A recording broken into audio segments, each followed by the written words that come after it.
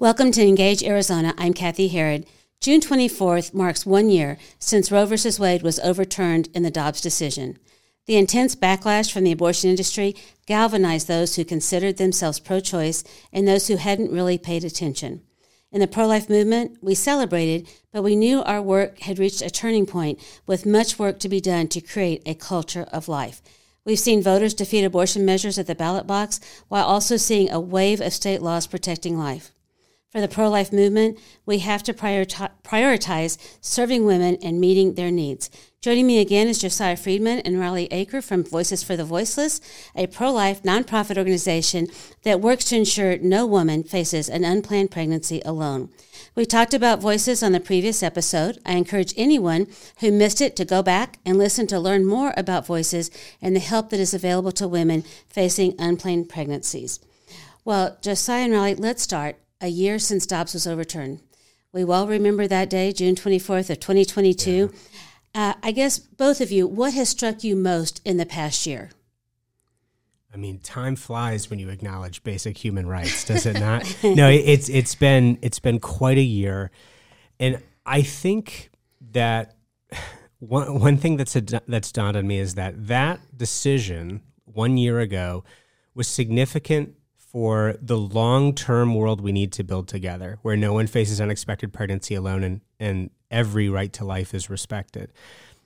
But its value is mostly long-term. In other words, all of us are now in the fight of our lives and will be for a good long time to be able to build that world, to support these women, and to find ways for them to thrive and prosper in our world. Now, I think that our hearts have weighed heavy for several of the changes that have happened since that decision. It has been remarkable how much it has intensified that abortion pills are now being sent through the mail into all 50 states. We're talking about Arizona, which has some law limiting this, but lacks the ability to enforce this on a federal level, right? That would actually take anything here.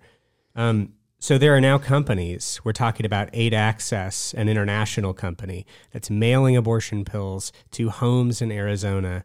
It only takes about 2.5 weeks for those pills to get here, and it costs people about $110 to buy them. That's the new path to having abortions in our country, and it has gone undeterred. And we need to find ways to be able to empower every woman who feels like she needs to turn there. So that weighs heavy on our hearts. Yeah, Arizona law does say that abortion medication, chemical abortion pills, cannot be sent by mail or courier delivery. Right. And so, of course, that didn't get challenged in court because the pro-abortion crowd knows that they can send them, and there's no way to trace where they came from or anything like that. Riley, what have you seen in the last year? Yeah, I think it's been eye-opening for me. I think as Josiah and I and our team have talked about this, it was shocking. I think we were sitting there going, oh my goodness, Roe v. Wade was just overturned. Can you believe this? And I think there was this wave of excitement about what happened, and I think we still carry that with us even now. But like Josiah said, there is this heaviness of, okay, we are very divided as a country over this. And that was not something I think we knew to the extent that we know now of how passionate people are about this. And passionate, even, there's people who did not get involved until after Roe was overturned. And there's this fiery opponent on the other side that is ready to take down any law protecting preborn human life. They're ready to go after pregnancy centers. They're ready to go after groups who are online fighting for preborn human life and these women. And so I think in the midst of it all, we've really, we've lost the women a little bit. It's something that I've been feeling a heavy burden for, is in all of this fighting, we've really drowned out to the voices of the people that really are looking to us for support, that are sitting there going, well, you guys are fighting about all of this and I'm the one that's going through it, but you don't care, it sounds like. So, and this is where we find women going on the internet looking for support because they don't feel like they can trust anyone. And I think that that's been the biggest difference that I've noticed and seen after Dobbs, is just this very deep darkness for a lot of women, and a lot of women just receding into isolation. Very insightful. We've often talked about, okay, so abortion is not legal unless necessary to save the life of the mother, or rape or incest. And we felt in the last year, or you add a fourth one, somebody I know needs one. Right. And it's been a time of, are you really pro-life or not? What does pro-life really mean? And how do we serve women? And so it's kind of been a wake-up call in ways, but very well put. What effect did it have on what you two do at Voices for the Voiceless? How did it change your ministry and your outreach? I think for the last few years, no one could have predicted that this would happen, but most of the work that we were focused on, the culture-changing work, didn't change when the Dobbs decision came down. It just intensified some of the need for cultural change that we were seeing. So, we've spearheaded efforts to be able to reach that woman online, and we started that effort just a few years ago, and probably 2 years before the Dobbs decision, with no idea how much of this battle was going to be waged there, how much people were going to turn to the internet in their moment of critical distress when they feel completely isolated for answers and support. And so we've ramped up our efforts there to be a voice of support, a voice that shows her that she can thrive and there is a way to walk through this where you can succeed on your motherhood journey. And so that's been key, I think, priority number one for us. But we've also seen this battle intensify in so many other ways. Riley mentioned our country is extremely divided, and that's become well known. And to be honest, the cause of life and the message of life, I think, has lost quite a bit since that historic victory. In different states across the country, we haven't seen the progress that we needed to see. We haven't seen hearts be changed, and it feels like we've lost some hearts along the way. And so it's become of deep concern for us to figure out, how can we change hearts and minds in this generation and all the generations of voters that are looking at this decision and trying to make sense of it and determine what they're going to do? How can we ensure that they are for this woman and they are for her baby? How can we ensure that they're for both of them? And I think that's trying new language. So some of the stuff that we focused on, and a goal that's been set, and I don't know exactly where it came from in the life movement, but the goal's been articulated after Dobbs to make abortion unthinkable. And I think we would challenge that. We would look at that goal, the idea of making abortion unthinkable. And let me tell you, I want to live in a world where my son asks me the question, how could this have happened in our history? And I want to explain to a dumbfounded kid that somehow it did, and even though it doesn't make sense to him. But to get to that world, I think we need a different goal than making abortion unthinkable, which... Imagine exactly what it means to make something unthinkable, right? That means to create a space where a group of people feel shame about a certain thing, right? And in this case, in the United States, we're talking about half of the country feeling shame about something that they've done. I'm not sure that that's truly representative of the heart of Christ, in which no sin is truly unthinkable for any of us. None of us are that far removed from that. I think a much better goal is that we've got to create a way where motherhood is a path of prosperity in America. In other words, I think we need to redefine the goal that we're going after so that we can bring a much larger segment of the country with us, because I think people can get behind building that goal, and I think we can do it together. So you're saying we don't talk that abortion's unthinkable, but we talk about how do we care for mothers, how do we have a premium again on motherhood, and that this is an attainable goal, and how do we support women? Exactly. And I'm not saying, right, I'm don't mistake me for critiquing abortion being unthinkable in the wrong way. I'm saying in some senses, we need to not need it anymore. It needs to be a space where that's where we're all pulling for. And people have said, as I've brought that up, well, that's impossible. You can't create a world where that's the case. It is possible, and we need to demand that it is. It will only happen if we do believe that it is possible. And so we need to go and build that world. Well, and after 50 years of abortion being legal for any reason at any stage of pregnancy, many of us thought, would that really happen in our lifetimes? Well, now it has. So it is a time to dream big. Yes. And how can we move this forward? Yes. Well, what we talk about this, Riley, any specifics on how do we really transform the culture? How do we get that going? Well, I think it takes a bit of time. Changing culture is not a short-term journey. It is definitely a long-term goal. And I think that we do this in a couple of ways. It really means getting down to the root causes of abortion. Gets to why are women choosing this? Why do women feel backed into a corner? And we find that a lot of women are feeling backed into a corner for a lot of varying reasons, relating to this isolation, this breakdown of community. And I think at Voices, we're really, really focused on making sure that we are going to the root, that we are kind of looking at this systemic reliance that we have on abortion that was created by Roe all these years ago. And breaking down that reliance kind of one day at a time. But I think it's going to take a while to do that. It's going to take each of us. So does this mean our churches need to embrace women who are pregnant and how we circle around them and provide family and provide community for them? Absolutely. At the very least. Right, exactly. That should be the lowest. We should lead the way on that, but it also means that our companies need to be places where you could thrive as a working mother, and it means that our educational institutions need to embrace pregnanting and parenting students. It means that in every area of our society, when we're talking about someone's actual pregnancy journey, they get support. Recently, some women shared with me that they think that women don't really understand what abortion is. That there's a great need for education as far as what an abortion is. I'm not even sure that I understand that, but in your experience, what do you see? I mean, women, they know what an abortion is. What are you seeing? I will add something, and Josiah, you can add at the end. But I think that maybe our movement's understanding of the women that we are trying to reach is a little different than these women actually are. I would say the pro-abortion movement has done a very, very good job at making abortion very appealing. They've really stated what it is to a lot of women, whether it's medication abortion. They might dole down the side effects, the actual trauma that's related to abortions.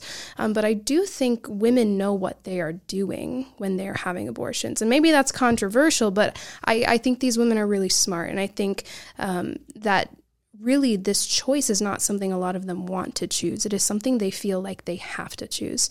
And I don't know if you want to add on to that, Josiah, but... Riley, I think that's exactly right. I think what we find is a generation of people that grew up with a window into the womb, right? We all have seen ultrasounds before. We know what's there. When it comes down to brass tacks, so many of the women who are walking through this today that we've interviewed and talked with and sat with and heard their stories have simply reflected that it feels like a zero-sum game. It's not a choice about whether to have an abortion or not. It's a choice about whether your life will continue or it won't. And for any of us, when we face that dilemma, we are tempted to choose ourselves. Yeah. Now, it is not a fair dilemma. That dilemma should not exist. There should not be a zero-sum game for mother and child.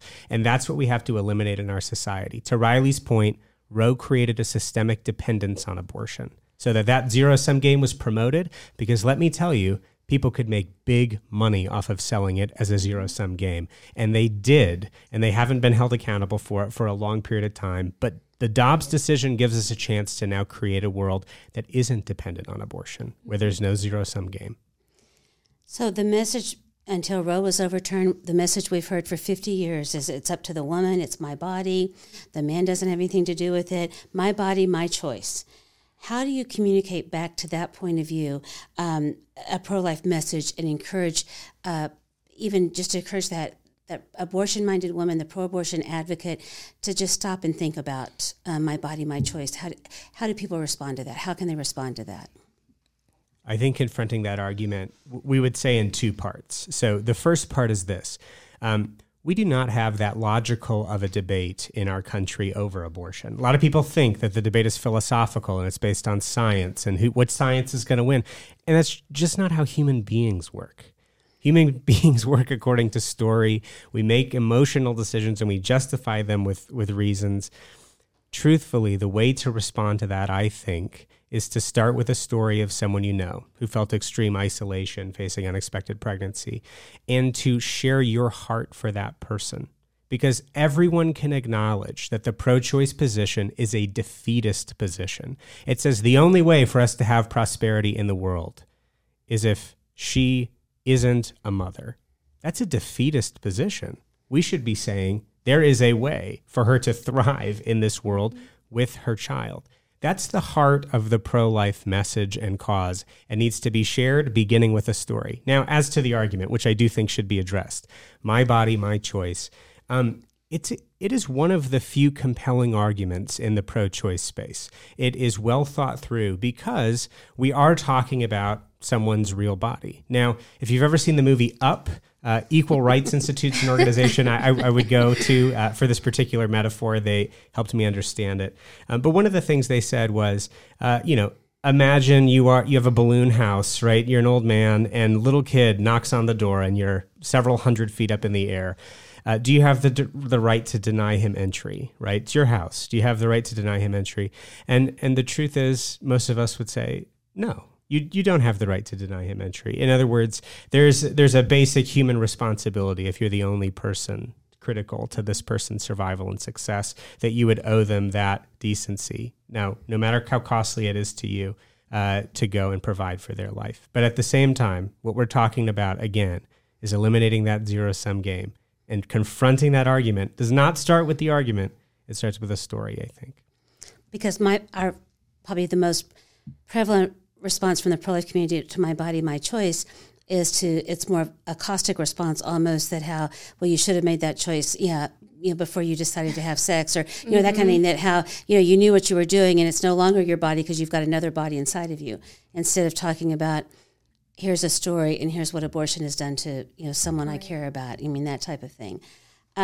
What about the individuals who hold a biblical worldview? And how do you approach that from a viewpoint of God's the creator of life, that there's the redemption element? I guess really with both women, the woman who's pregnant and facing an unplanned pregnancy, and then the post-abortive woman, that, that believer out there who does believe in God and follows Jesus, what do they need to know and how to respond? There is a powerful chapter of Scripture that Jesus quotes because it's representative of what he came to the earth to do in Isaiah 61. It talks about his kingdom vision for all of the people we're talking about. And it just says, there are two lines that stand out to me. One, Jesus came to liberate the captive. Do you know how many people in our country right now and in our state right now feel like they have no other choice than abortion because of some form of isolation or something that's happened in their life? Jesus would liberate them. As a church, we need to have that heart. We are liberators of the captives. That's what we are fighting for, and that should dominate our tone and how we think about ourselves and the message that we have, because that's what God's kingdom looks like. In that same chapter, it talks about Jesus giving a beautiful headdress to those who are broken and in mourning. In other words, we need to build them up. I will critique this, and that is that most abortion healing programs in the United States in our churches help women 2 or 3 decades after they have gone through an abortion. That means 2 or 3 decades in which that decision has had time to affect every waking moment of their lives. They need healing a lot faster than that. And the way to do that in our churches is to talk about this directly. And the first thing that should be said about abortion is not who you should vote for or what it is. The first thing that you should say about abortion is, if you've walked through that, if you felt that kind of isolation and felt like you had no other choice, if you feel any regret about that time in your life, there is forgiveness at the feet of Jesus. And not only forgiveness, he wants to restore you completely and use your story as a beacon of light for everyone else in that congregation who's walked through it too. If that was said in most of our churches, we would fundamentally change how this issue is looked at. And I assume you're saying change from the pulpit, from the pastor leading the way, and acknowledging, I think sometimes people don't realize that the woman sitting next to them in church, there's a decent likelihood that that woman's had an abortion or been somehow impacted by it. Or that, the woman who, when you talk about the 2 or 3 decades later, and they realize, again, a different kind of root cause, but that the root cause of whatever they're struggling with at the time is that abortion. and never having dealt with it and healed. So we need to get to these women faster. Absolutely. Correct. Yeah. And the need to reach that. Do you see churches being more open to that, or how do you reach churches with that message? I think we've witnessed a lot of pastors and just churches asking for help in this area. We've consulted with a number of them, and so I think there's this eagerness to get it right, because I think that a lot of people have seen that it's been done poorly in a lot of ways. And so we're seeing a lot of receptiveness in the church community to want to actually reach and help the women in their congregation. And it's been really encouraging, at least in Arizona. I can say that for sure. Isn't that one of the things that we've seen in the last year, that now that abortion Roe has been overturned, that there has been a little bit of an awakening with churches as far as, okay, how do we respond? How do we promote life? Absolutely. And I think one of the drivers of that I didn't expect is that you have at these churches that have been established and maybe shied away from this issue for a long time, you have youth pastors and young ministers and young leaders in the context of the church who have so many people around them now who are championing all kinds of different views very passionately and demanding that they take a side. Don't underestimate for Gen Z and even for us, young millennials. I think I can say I'm one of those. Well, maybe. Yeah. It is, everyone around us has freaked out since then. Being a voice of clarity and truth on this issue has never been more difficult. It's just now we live in a world where you have to say something. So if you're at a church with young pastors or young leadership who need any guidance on how to share that, please put them in touch with us. It's something that really makes our heart beat for just sitting down with them and trying to help guide them through the best, how does God's kingdom and the heart of our Savior meet this issue head on in a really beautiful way. So to sum up, we've talked about a number of things, and what is, for both of you, what is the message that you most want someone listening today to go away from this discussion? I want to remind you that abortion is a failure of community, and that the goal we are all fighting for is to make motherhood a path of shared prosperity for mother and baby. Yeah, ditto. I think that's pretty good. Well, the website? Yeah, voicesforthevoiceless.org. And let me just put a pitch in here that Voices for the Voiceless is a donor-supported ministry.